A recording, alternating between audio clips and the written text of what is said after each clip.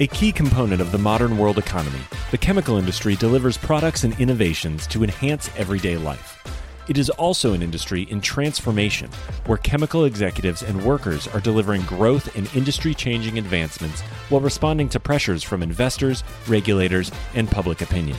Discover how leading companies are approaching these challenges here on The Chemical Show.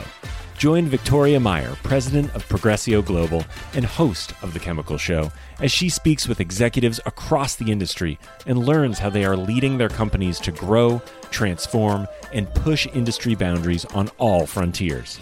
Here's your host, Victoria Meyer.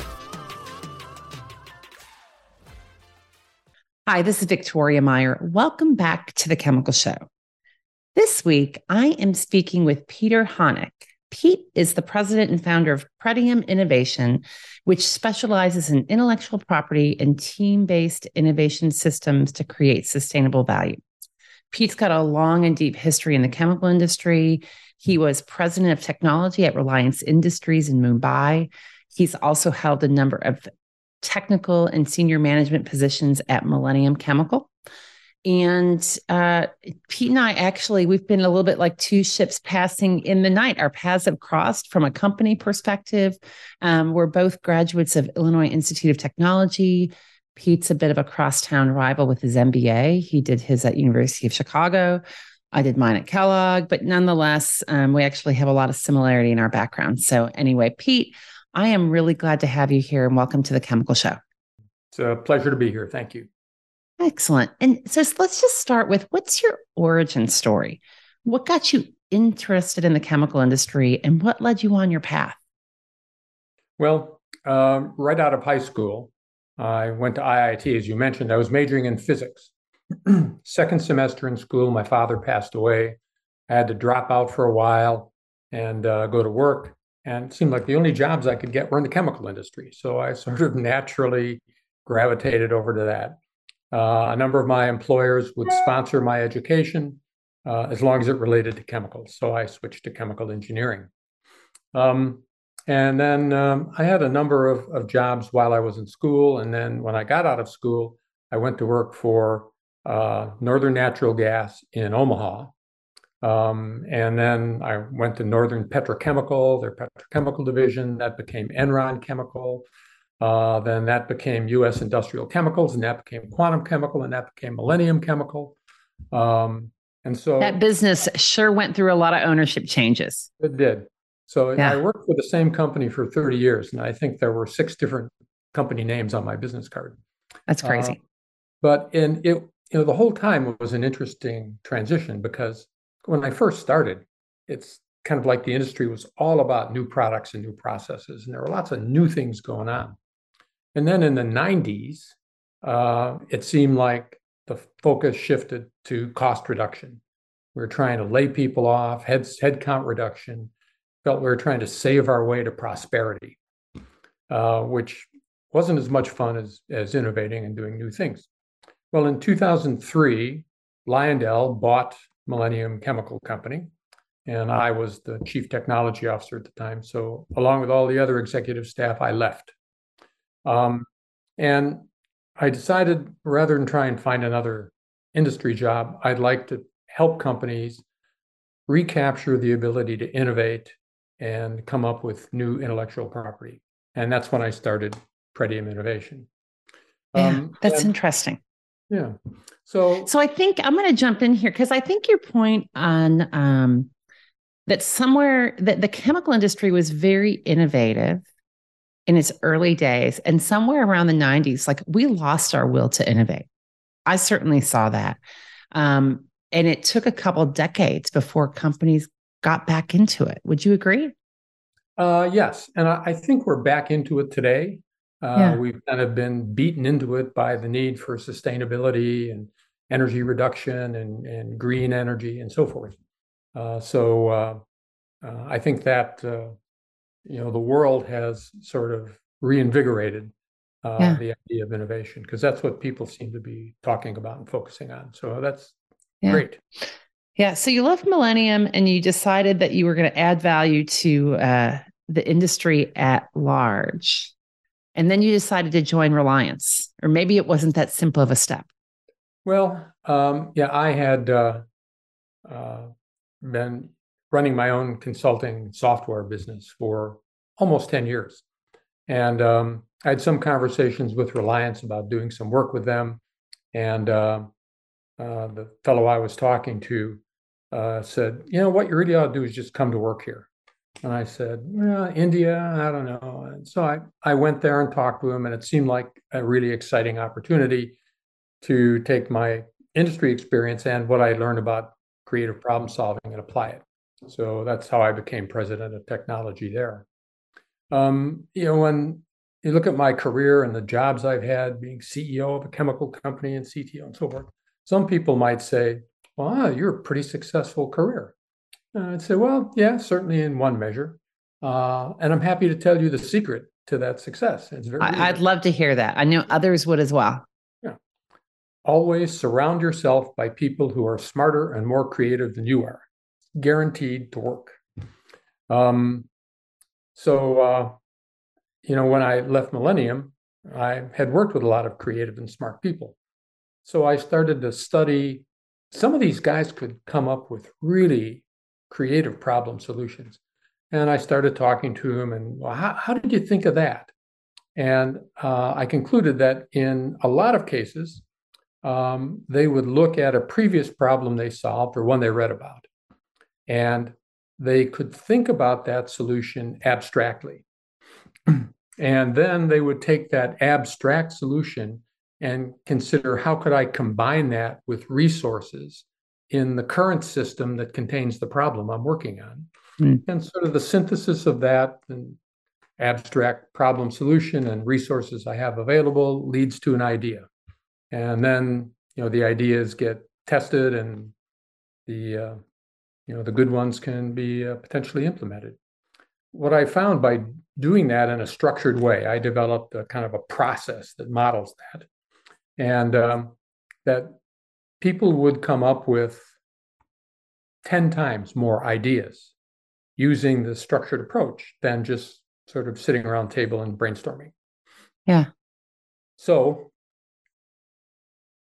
Linus Pauling, the chemist who won the Nobel Prize, he once said, if you want to have a good idea, have a lot of ideas and figure out which ones to throw away. So that's kind of what I've tried to do. So that's interesting. And that's what brings you to type 3 solutions. Is that right? Is that how you categorize that? I know you've written a book, Type 3 Solutions, and you've applied this. Yeah. And I've said there are 3 basic kinds of problems. A type 1 problem is solved by inspection. I see the problem, I know the answer, I just go do it. A type 2 problem is an engineering problem. I understand the problem, I don't know the solution, but I know how to get it. And then a type 3 problem is one where I may or may not fully understand the problem. There may be some solutions that are insufficient, or there may be no solutions at all. So the number of problems that we face tend to be mostly type 1 and 2. The number of type 3 problems are small, but solutions to the type 3 problems often lead to breakthroughs in performance. So that's what I focused on. And how did the people I knew come up with those solutions to those kinds of problems? Yeah. So if you look around us at today, at the business environment that we're in today, what would be a type 3 problem in need of a type 3 solution? Well, it might be easier to give you an example of one in the past. Sure. Bring it on. When I worked in the polyethylene industry, as I know you did, when you make bottles for things like detergent, for high-density polyethylene bottles, they need to have a combination of properties. One property is stiffness. The bottles have to be strong enough to be stacked up. The other is stress crack resistance. The detergent tends to crack the polymer. The way you get stiffness is with higher molecular weight. And the way you get stress crack resistance is with lower molecular weight. So how can you That's a dilemma. Yeah. So the solution was one of these innovative abstract principles. One of the principles is separation. Can you form a separation such that in one case you get the good thing, and in the other case you counteract the bad thing? So 2-reactor systems are used today to make these resins for detergent bottles. The first reactor produces a high molecular weight polymer, and then that polymer is transferred to the second reactor. And in that reactor, you produce a low molecular weight copolymer that provides a stress crack resistance. So you can get the proper balance of the two. Yeah. You can do it in one reactor, and some companies have developed bimodal catalyst systems to do that.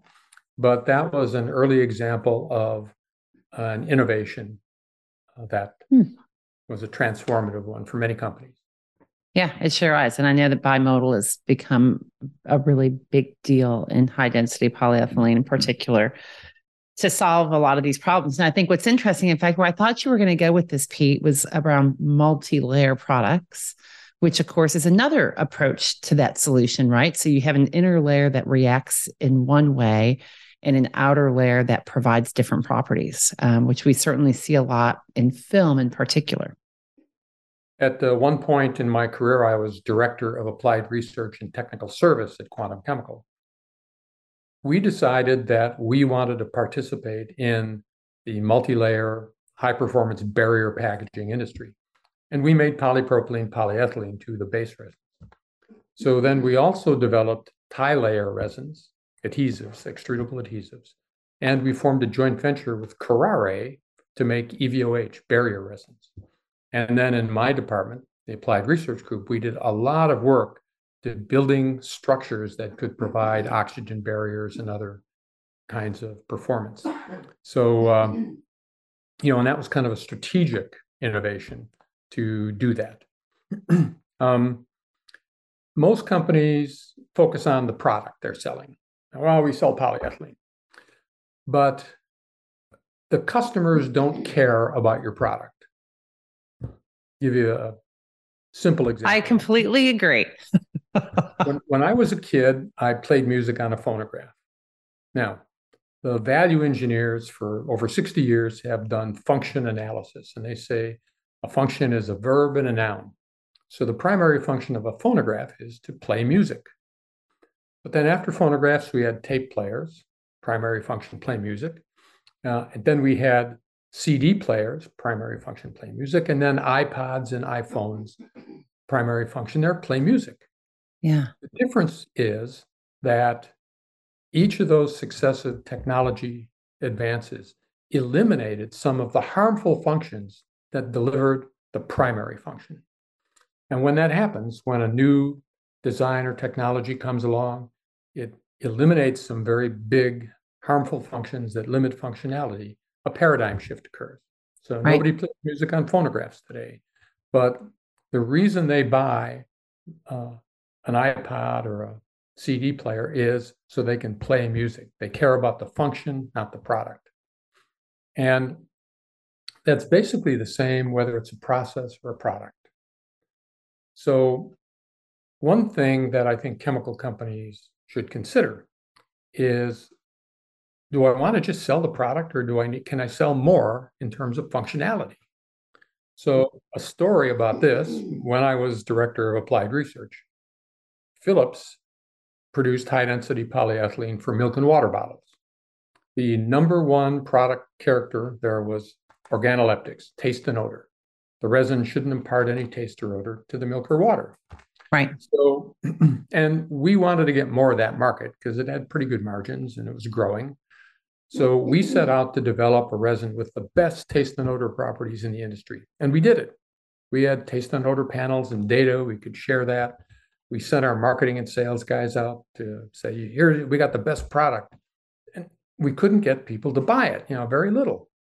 I'm scratching my head saying, well, why wouldn't somebody want to buy the best product? We even offered a discount so they wouldn't buy the best product at a lower price. Well, as I mentioned, Philips had the largest market share in that market. And what we came to learn was that when you blow mold a bottle, As you run that blow molding machine faster and faster, the polymer will melt fracture. It's like little wrinkles as it goes through the extruder. And when that happens, you have to slow down. So, and everybody knew about that. And if you tried to find a way to change the polymer to reduce that melt fracture, it tended to affect the taste and odor properties negatively. Well, Philips found a way to design a die for a blow molding machine. And that die that had a longer land length, basically. It allowed time for the rheological stresses to settle out in the polymer, and you could run faster with any polymer using the Philips die design. And they have several patents on that die design from back in the 80s. And if you were a customer of Philips, well, for $1 or something, you got to use their die design, which meant a lot to the customer because it helped them get more productivity from their business. And it was so significant that you couldn't buy volume away from Philips. So their offering was not just the polymer, it was the polymer plus the extrusion technology. Yeah. Fact, it's interesting. Their polymer didn't have the best taste and odor, but it was good enough. Good enough. And that's right. So I think we've lost, I talk to companies and customers about this regularly, that your customer doesn't really care about your product and your price. They do, right? It needs to be good enough. The price needs to be good enough, but there are other reasons why they're making buying decisions and use decisions. And you have to figure out the why behind it. In this example, it's about the use of the die and the fact that they could run steady. In fact, the whole ability just to be able, especially with polymer customers, to be able to run without having to change the machinery and make adjustments on the machinery is significant, right? And that's true across the way. And so you have to be able to, as a company, as a salesperson, as a product person, as an innovator, go a little bit deeper, understand what's really important, why they do what they do today, and how you can overcome that so that they buy from you. Because again, the best product and the best price alone is not the reason. If it was best price, we would all be flying Spirit Airways, and we're not. Yeah. So, when I was CEO of Millennium Petrochemical Company, we made acetic acid and vinyl acetate, commodity chemicals, and we increased our market share against our competition every year for almost 5 years running. We did that by providing better customer service. We really empowered our customer service people to do more for the customer, and that built some loyalty with them and with our customers. And there was no price difference because it was really a commodity chemical.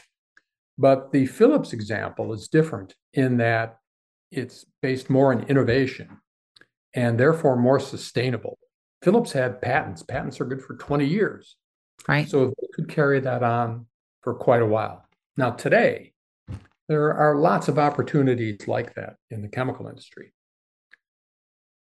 But one in particular, I think, relates to sustainability. As a chemical company, we have sustainability issues, and our customers do. Definitely. So, just like Philips understood how the customer got functionality from their high-density polyethylene, if you understand how your customer gets functionality from your product and what are the limitations on that, what are the harmful functions that limit that functionality, you may be able to come up with offerings that will give you a sustainable advantage. Yeah. And as I said, they could be things like cost in the Philips case, or they could be sustainability or environmental, which today are kind of hot buttons. Yeah, so, absolutely. I think the whole aspect of understanding that some of your customers' decisions are driven around sustainability in particular, and ESG and circularity, right? In the plastics world in particular, this is a tremendous driver. And it's really easy to say the quantities of circular plastics, for instance, that are being produced today are nominal compared to the rest of the volumes being used. However, figuring out how to create that circular material or the sustainable material, if you want to call it that, and bundle it in with the rest of your purchasing, creates pull through. It creates opportunities. It creates a different dynamic and a different reason for people to buy from you. Yeah. Well, the big thing on that today is recycling, right? So, and my wife and I recycle. We put everything and separate it out, and it's all well and good. It makes some contribution, but I look at recycling from the standpoint of entropy.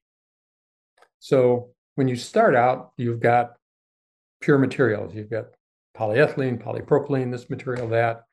And when you make them into a product and then people throw them away, there are a whole bunch of things mixed together in the recycle bin, right? So entropy is a measure of the degree of disorder in a system. And that can, with all those recyclable materials, different plastics, metals, cardboard, paper, the entropy is very high compared to what it was when they were all separate and organized. So the real problem with recycling is you're fighting entropy, and fighting entropy is almost always a losing battle. So there needs to be new ways to look at circularity and sustainability in polymers in particular, and chemicals in more broadly.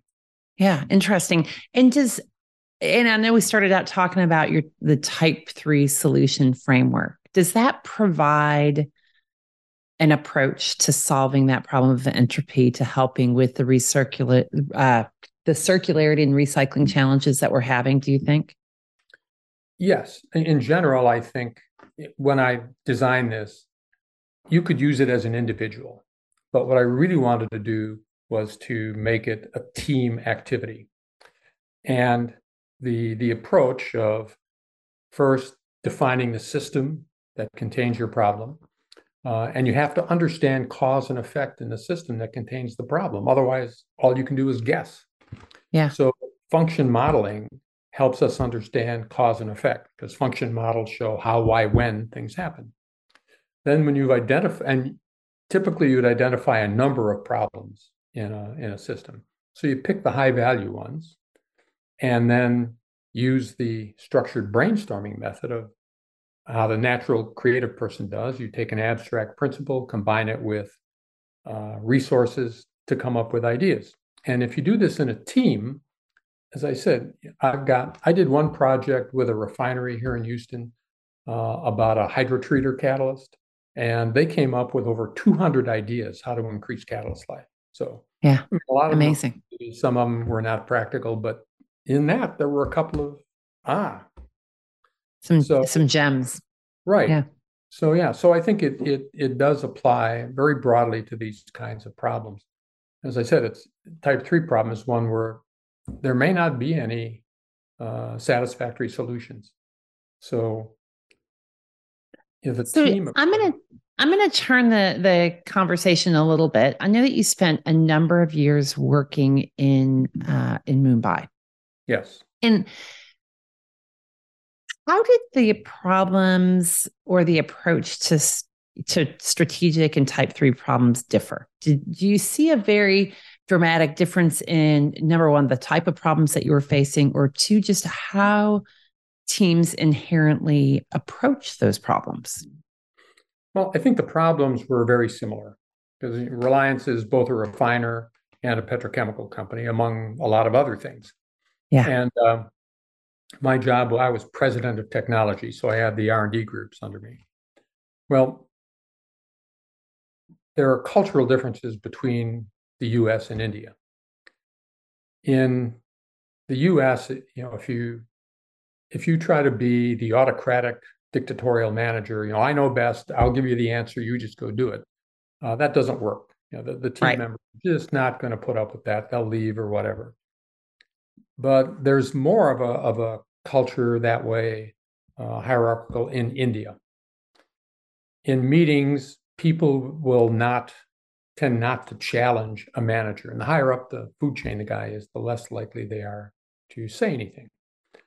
I used to joke that if a manager there said, well, I want you to go outside before sunrise, set up a table looking to the west and look to the west. And when you see the sun come up, write down the time. Now, you might know the sun comes up in the east. And you might say, well, sir, I think you just misspoke. I'm sure you know the sun comes up in the east and I should face the east. People wouldn't say that. They would go and look to the west and they'd record, well, I didn't see the sun come up. And their philosophy, their thinking is, as long as I do exactly what I'm told, I can't get in trouble. Mm. Now, that's obviously not everybody, but there is a bit of a cultural inclination toward that. And I found Indian companies were much more hierarchical in the way they manage. So, but that's changing.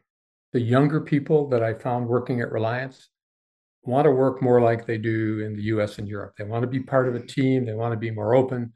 They want to have challenging discussions. So when they find a manager that's open to that, they just leap right on it and participate. So, and I think that there's a lot of change in India that's happening, and it's to a large extent based on that it's becoming more open and from a team standpoint.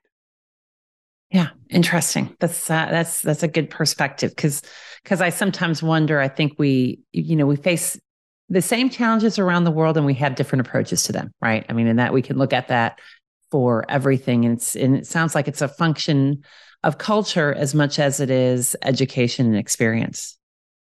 One of the board members at Reliance is Raghunath Mishelkar, and he was head of the CSIR, Council of Scientific Industrial Research in India. He's a very well-known guy, written a lot of articles.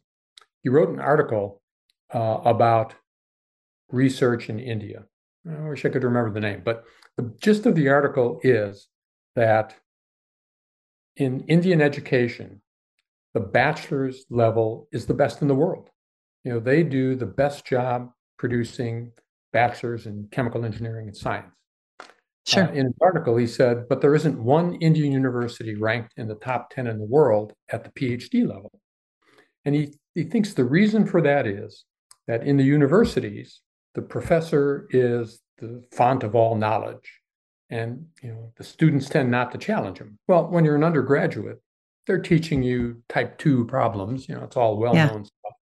But at the PhD, you're trying to develop new solutions, new technologies. So the professor can't be the authoritarian. He has to be open to working with students. And again, I think over time that's changing. IIT Mumbai, other universities in India are improving their ability to turn out really creative PhDs. Interesting. That's really cool. Well, good. Well, Pete, this has been really a great conversation, and I've really enjoyed it. If people want to learn more about Type 3 solutions and your problem-solving framework, how do they do that? Well, the easiest way is for me to be crassly commercial and say that I've written a book about this topic called Type 3 Solutions. It's available on Amazon. And I'll actually include the link for you, Pete. I'm okay with that. Great. Yeah. Well, and the reason I wrote the book last year, and the reason I wrote it was, not so much to be a John Grisham #1 bestseller, because it's a pretty narrow audience, but I wanted to document the things I had learned over 50 years in the chemical industry about problem solving. And so part of that would be a legacy. Part of it may be there's some opportunity to help people in that regard. The first part of the book talks about the general approach to solving Type 3 problems, looking at the system, the functionality, abstract solutions, resources, generating ideas. How do you do that in general? And then the following chapters in the book talk about specific applications: manufacturing improvement, product development, product offerings, intellectual property development, business strategy, business processes. So you can read the first part of the book, which is 3 chapters, I think, and then just cherry pick after that, which subjects are you interested in? And whether or not you follow the exact method, you'll get some ideas about how to approach the problem. And another interesting thing I found is when people use that approach, it actually increases their ability to think creatively. I'll give you a personal story. Yeah. I was watching television one day and I saw an ad for the topsy-turvy tomato plant. And so they show a tomato plant growing in a garden, and the tomatoes get big and the plant falls over, and bugs are crawling on it. And the guy has to go out and stake the tomato up. And the topsy-turvy tomato plant, you buy it, it's in a pot, and it's got a hanger, and it hangs upside down. I've seen these. Yeah. I've never tried it, but I've seen them. Grows upside down, and you never have to deal with all those problems. Yeah. Well, I saw that, and I thought, there's one of the innovation principles we use is in there, and that principle is inversion. And inversion says, can you do something upside down, backwards, inside out, and would that make a difference? So I thought, wow, I never would have thought of that in those terms of this is an example of inversion. So, and maybe one more, I had an Apple computer. When I first converted over from PC to Apple, my daughter, who's a teacher, said, I knew you can turn away from the dark side, Father. So anyway, Apple must not be the dark side. So I was working and I get a message that says, you should plug the computer in to avoid losing data. I had it plugged in. And then I looked and I noticed it wasn't charging the battery. Oh, wow. So I ran out to Best Buy. I bought a generic brand charger for my computer, right, plugged it in, and then a message popped up, said, your computer might not run at optimum performance. And I thought, well, what does that mean? After a while, I noticed that the brand X charger was not charging the battery. And I thought, right, wow, why would it's a lovely Apple conundrum. So the underlying principle, one of the principles, is mismatching. It says to counteract harm, can you mismatch components in a system? And I thought, that's what Apple did. They mismatched the brand X power adapter and their laptop. So the thing I find is when I see products or problem solutions, I tend to think of them in terms of what are the underlying abstract principles. And the better you get at doing that, the more creative you can be at solving new problems. So that's, I think, the big message about how I look at type 3 problems and solving them is you can teach yourself to be more creative and innovative if you learn to think this way. That's awesome. That's very cool. Well, Pete, thank you so much for joining us today. I really appreciate taking your time and getting your insights here on The Chemical Show. Well, thank you very much. And I'm happy to share this. As I said, at this point in my career, I'm primarily trying to do a little education, leave a legacy, but I'm happy to talk to anybody that has any questions or would like to discuss it.